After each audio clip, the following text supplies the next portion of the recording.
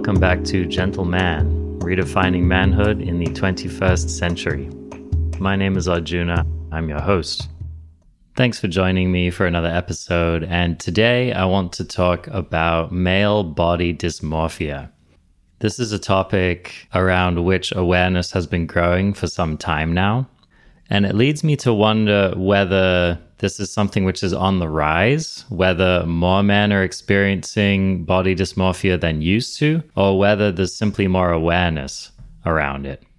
My hunch is that a lot of this stuff has been around for a long time, and that with the advent of social media and also many campaigns focused on women's body dysmorphia, I have a feeling that that has also started to bring this to the fore for men as well. So let's talk about body dysmorphia. What is this? This is a description of a psychological complex in which a person becomes overly focused and you could say unhealthfully focused on an aspect of their body. Perhaps it's the way they look, perhaps it's their body composition, the shape and size of certain of their attributes, or in general any feeling that some part of the body is wrong or is ugly. So again, there's been a lot of focus around body dysmorphia in women, and that's due to many factors. Some of the primary factors for that are this huge cultural expectation for women to look attractive, to be beautiful, to conform to body standards of the culture. There's been a particular focus on the way that women and the way that women's bodies look. And there's been the assumption that the way that men look is not as important to them, or that it's not as important in the culture. But studies are finding that this is actually not true. So this assumption that women are really preoccupied with the way they look and that society is really preoccupied with the way that women look and that it's not really very important for men, this is turning out to be an erroneous assumption. When you actually look at it, it's more even. The statistics are more even than you might think. So for example, one American study, and I got this from the book The Adonis Complex, The Secret Crisis of Male Body Obsession, by the way. This is an important book. If you want to learn more about this topic, I would recommend checking that out. But this book cites an American study which found that the percentage of men dissatisfied with their overall appearance has nearly tripled in the last 25 years. So it's reached 43%, and that it's nearly as many men as women are unhappy with how they look. Now, again, it's hard to tell whether this is just a case of this actually there being a growth versus being a difference in reporting or being a difference in people being willing to open up about it. So one thing that you find often with men is that men experience a lot of shame around anything vulnerable, anything which has to do with them not measuring up in any number of ways, anything that might decrease their social status, anything that might make them look weak or inadequate in some way. So it's hard to tell how much of this is related to a difference in the willingness of men to report or even be really cognizant about the thought processes. I have a feeling that a lot of these thought processes have been around for a long time, but may have been more unconscious as well. And I think part of that is that we're living in such a media-focused age. And so people are posting a lot more selfies. There's a lot more screen time given to role models in general. Trends travel faster. And there's also a lot more opportunity for people to doctor their appearance and use sophisticated techniques to make themselves look different or look better according to what society's estimation of that is. So I think there are many factors that are contributing to why this may be more of a concern now than it used to be. I was actually reading about another study in The Independent, which is a UK newspaper. And this study actually found that more men than women in the UK were showing signs of body dysmorphia. So this study cited 54% of men to 49% of women. And I think one of the things that this might highlight is that whereas for decades now, at least, there have been concerted campaigns to address body dysmorphia in women and to address some of the factors that contribute to body dysmorphia. And there's been a healthy conversation. I mean, there's also been unhealthy conversations, but there has actually been a lot of healthy conversation around the issue for women. And so I believe that we're seeing some of the positive effects of that conversation, whereas there's very, very little of that conversation happening for men. And so I feel like we may be in this moment where men are actually needing their own conversations and their own public health campaigns to address this issue for them. I suspect that once that happens, this number may drop for men. But suffice it to say, this is a big topic and this is a big deal, and it affects many men. I might even venture to say that it affects most men in some way or another. So before I dive further into the topic as a whole, I want to share some of my history with male body dysmorphia. While I won't say that it is one of the main challenges that I've experienced in my life, I've definitely come up against it and have my own experience of it. So I remember this starting around the age of 9 for me, maybe 9 or 10. That's the period of my life where I started gaining weight before puberty. So you'll see this happen a lot with kids in general. Before they go through a growth spurt, they'll often put on a lot of weight. And so there was this period of time when I was pretty chubby, which was really unusual for me because I'd been a very thin kid. And in general, the whole rest of my family has pretty slender body types. And so it was kind of unusual for me to gain so much weight. So a lot of my peers noticed this. And I was one of the older kids in my class. And I was also kind of an early bloomer. And so I started going through puberty before a lot of my classmates did. And so there was this period of time where I had been a really thin kid, and over the course of a relatively short amount of time, I gained a lot of weight. And so I remember being made fun of by my peers for that. But then interestingly, what happened was that when I went through puberty, I grew a lot. And after a period of time, I ended up again being very slender, which is the body type that I have remained with basically for my whole adulthood. I've received a lot of attention over the years for my thin body type. A lot of people have commented on it with concern. I've also had some people, especially women, make comments like, "Oh, how do you maintain your slender physique?" And it's interesting because my slender body and the ratio of fat on my body and things like that, I think fits well within the norms of what might be perceived as attractive for a woman in the culture that I live. So I think that there are a lot of women out there who might look with envy upon the body type that I have. But interestingly, it's not a particularly desirable body type to have as a man in my culture. I think a lot of men would look at me and think, "Oh, that guy's a weakling," or "That guy doesn't eat enough," or "Give that kid a sandwich," all of this kind of nonsense. And so this is something that I've lived with in my adulthood and have had to contend with. And I'd love to say that it hasn't affected me, but it has. I've definitely gone through periods of time when I've tried to eat more, and periods of time where I've been calorie conscious in the opposite way that a lot of people are, where I'm actually trying to fit more food and more calories into my day-to-day in an attempt to put on some weight, in an attempt to have a bit more of a substantial body, which is what my culture expects of me. And I've been reflecting on this more recently because I've been going through a phase of experimentation in the way that I present with my clothing and in the way that I am decorating and experiencing my body.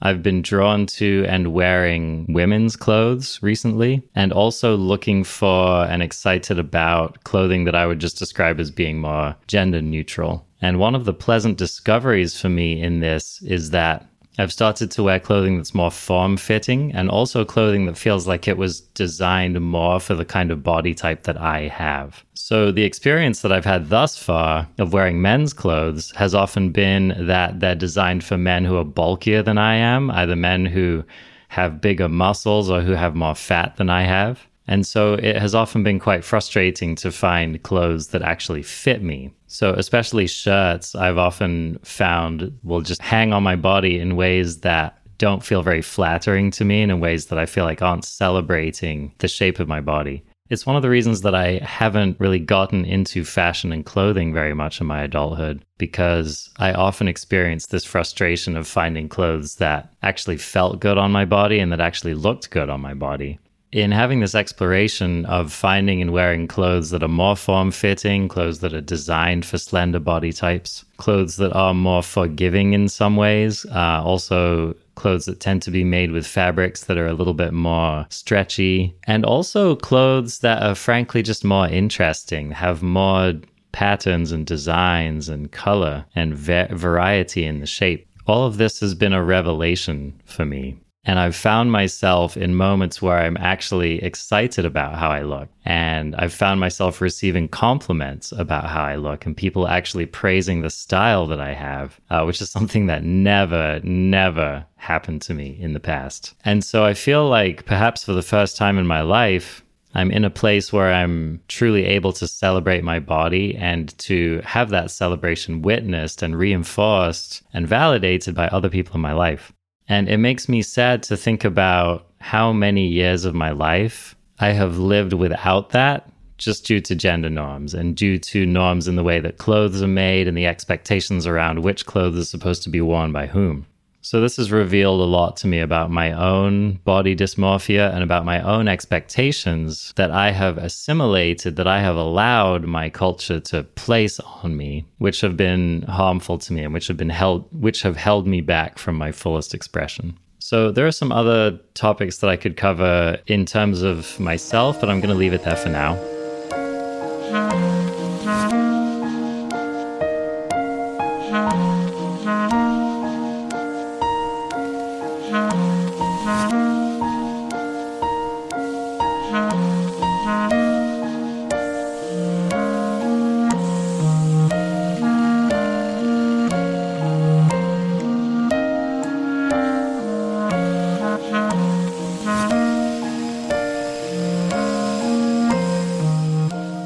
So now I want to get more generally into some of the most common dysmorphias that men experience and talk about them a little bit more. So the book that I mentioned earlier, The Adonis Complex, one of the key things it's focused on is male muscle dysmorphia.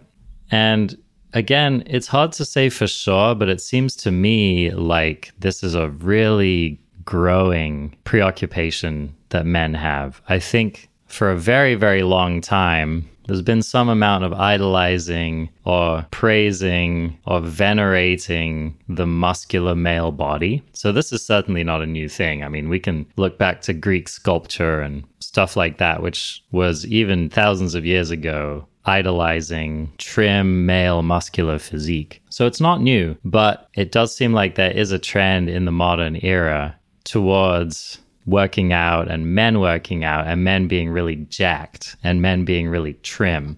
We see this a lot in the movies. Characters such as the Wolverine, played by Hugh Jackman, Magic Mike, played by Channing Tatum, or recently Zac Efron was in a Baywatch reboot.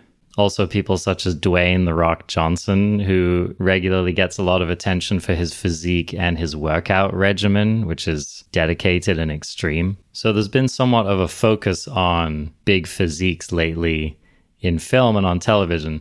I think part of it is this explosion of superhero movies, like the Marvel franchise, for example, has just been absolutely exploding.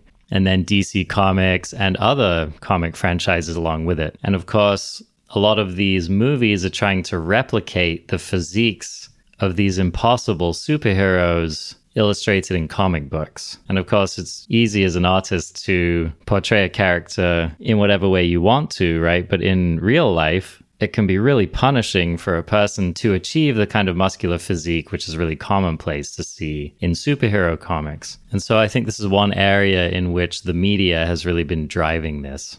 As I talk about this more, though, interestingly, I noticed that there's still a disparity between, say, the superhero movies that I watched as a child and the ones that I see now. So when I was growing up in the 90s, I remember watching Batman movies. I remember watching movies like Blade or The Crow, which all featured superheroes that were certainly strong and certainly very fit, but they weren't jacked in the same way. They weren't covered and just popping in rippling muscle the way they are today. So I wonder if the films in the current era are actually following other trends or themselves influenced by other shifts in cultural perception.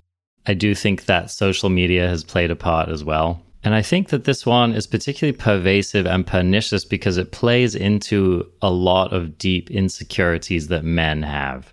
And these insecurities are layered atop of cultural expectations and cultural ideals that men have. So it's not surprising to see an idolizing of musculature in a culture in which men are expected to be strong. When men are expected to be able to do physical labor, or perhaps they aspire to get into athletics. And if they have some notion of being a protector or a warrior or some other physically demanding archetype, then it's understandable that men who are really big and who are really strong and who have really developed physiques are going to be considered attractive and desirable. Another thing this brings up for me is that men will sometimes turn to working out or trying to bodybuild in order to address some fears or concerns they have around their safety or around being bullied by other men. Or perhaps they have a memory of being bullied by other men and they want to bulk up to project an image of strength. Perhaps they were bullied a lot in their childhood, and so in their adulthood, they might be more prone to working out really hard as a means of projecting an image of being stronger, bigger, and someone who can't be pushed around. Being heavily muscled commands a certain amount of respect. One of the interesting aspects of this is that I don't really see a correlation between men being jacked and men being desirable to women specifically. I don't really know what the studies suggest on this, so it's hard to say for sure. But my own anecdotal experience suggests that straight women don't particularly tend to be fixated on or impressed by really big or developed male physiques, or at least not in a really statistically significant way, and certainly not in the same way that straight men tend to be impressed by women with really desirable physiques, with really culturally desirable physiques. To me, it more seems that other men tend to be impressed with male physiques. So, for example, you see the prevalence of working out and having a really toned body in gay male communities. That is a trend that you see. And I've read a number of articles and heard a number of stories talking about the pressure that some gay men experience to work out a lot and have really toned physiques in order to feel like they're keeping up in the culture that they want to be in. But you see this with straight men too. Certainly there are a lot of men who their friends or the other men that they hang out with, or maybe men that they aspire to hang out with, spend a lot of time working out, regardless of their sexual orientation. So this can be a norm that exists in all kinds of male spaces, again, whether they're athletic spaces, business spaces, academic settings, or just the group of guys that you've chosen to hang out with. So I think oftentimes men are wanting to work out and develop their physiques to actually keep up with and impress other men, and to try to measure up to performance standards that are predominantly held and enforced by other men. Also because working out is a very strenuous activity and is connected with exercise, and because there's a certain amount of catharsis in it, it's also been connected to pathology and trauma. Men who work out, especially men who work out excessively and obsessively, that tendency is often connected to trauma and connected to mental health issues. And some of those issues can be body image issues, and some of them are not, actually. For some men, body image isn't the driving factor in having a really punishing workout routine. It might be more that they are literally looking for a way to punish their bodies, to have extreme experiences, and that the achievement of building a physique is a kind of victory against the challenge. It's a kind of prevailing against hardship. And so working out can be a way for men to put themselves through difficulty and then prevail, which is often a trauma response behavior. So there's a lot feeding into this particular body dysmorphia, and it does seem to be in somewhat of an epidemic at the moment. Another really common dysmorphia that men experience is height dysmorphia. And for whatever reason, this comes back to a cultural standard which states that taller men are more attractive. Now, again, this one seems pretty literally connected to the idea that men need to be big, and that bigness imparts capability, imparts strength, imparts having stature, conveying capability and confidence and importance through the very fact of the size and shape of your body. So I think there's some very basic animal psychology here as well. Oftentimes, bigger is better in the animal kingdom, or at least bigger is safer. Bigger implies more of an ability to protect yourself and perhaps protect others. Bigger implies the ability to do more work and get more done, to have a bigger effect on your environment. And so in a culture that values man taking up space and men having stature, anything that affects their size is a factor. And so height is part of that equation.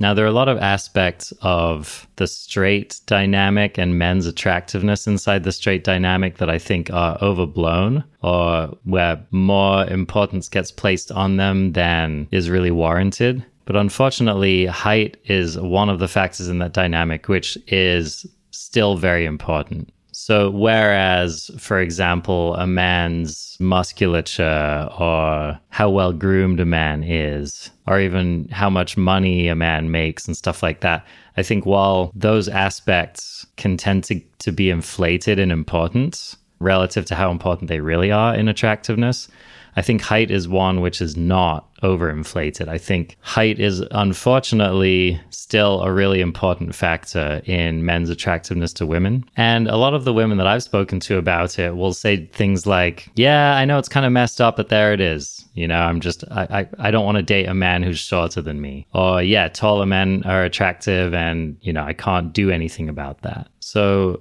this is one area in which men can get tragically caught on the wrong side of their culture's expectation of them, and can often feel really trapped in their bodies, can often feel like there's nothing they can really do to change that aspect of themselves. And so shorter men often feel like they're living at a disadvantage. It really is a very unfair disadvantage as well. So it's a really damaging aspect of male expectation, and something that I think our culture could do more to address. This creates a lot of distress for a lot of men.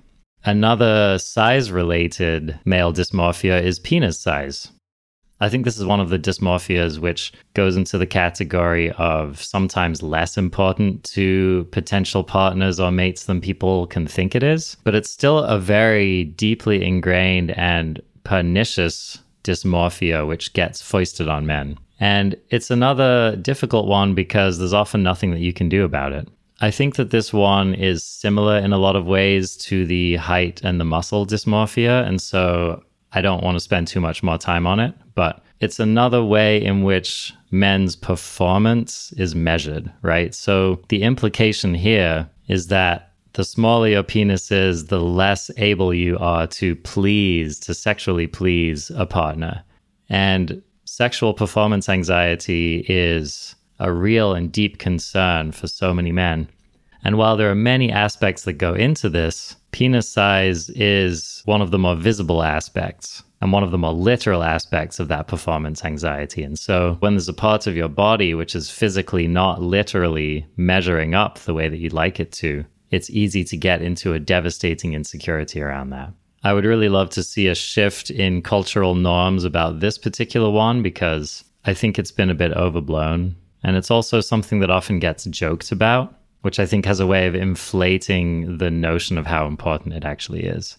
Another thing that feeds into the conversation about penis size is pornography.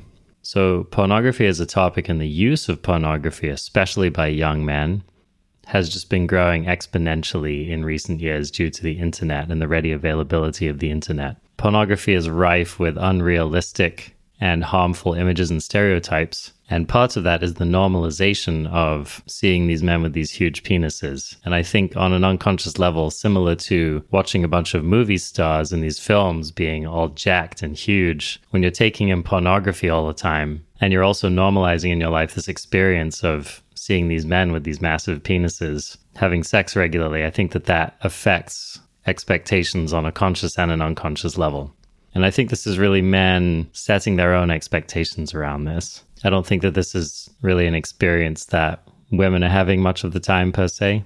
And I certainly don't hear this topic really coming up in queer and non-binary spaces. So I think that that's a reinforcing influence affecting this particular topic. So another dysmorphia common to men is the whole conversation around hair and thinning and balding, because this is another thing which it happens to everyone, but there are these particular male balding patterns that are common in men, and generally men tend to lose their hair more easily and more quickly than women do.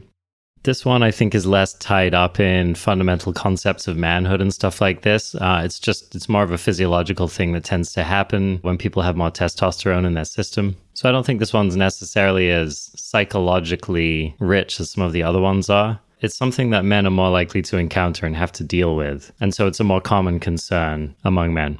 Now, there are some other body dysmorphias that men deal with as well, such as being worried about being overweight or having bad skin, the size of your nose, stuff like that. But I'm not going to go into detail on those because I don't find them to be specific to men or any more concentrated in men than in the general population. But I do want to reiterate that body dysmorphia is something that's very common in men. And I think the time is over where we can paint with this broad brush and say, oh, well, men are less concerned about their appearance than women or than other members of the population.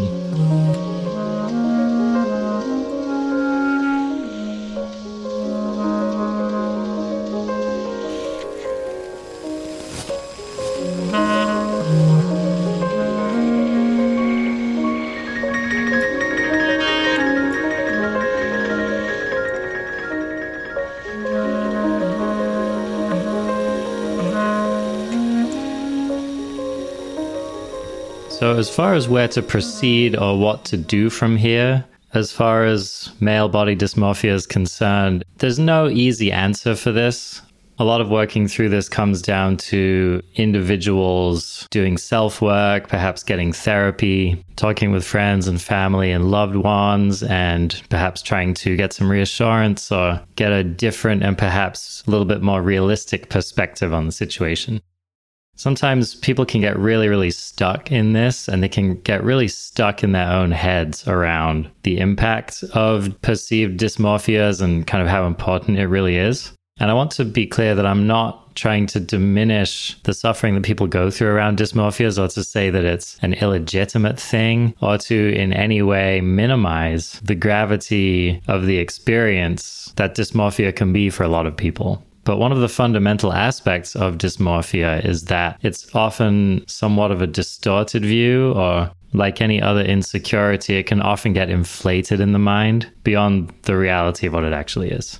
There are doctors and people in the psychiatric and psychological fields that specifically work with people with body dysmorphias. So there are a number of professional tools and methodologies that can be applied, which can really help people struggling with this.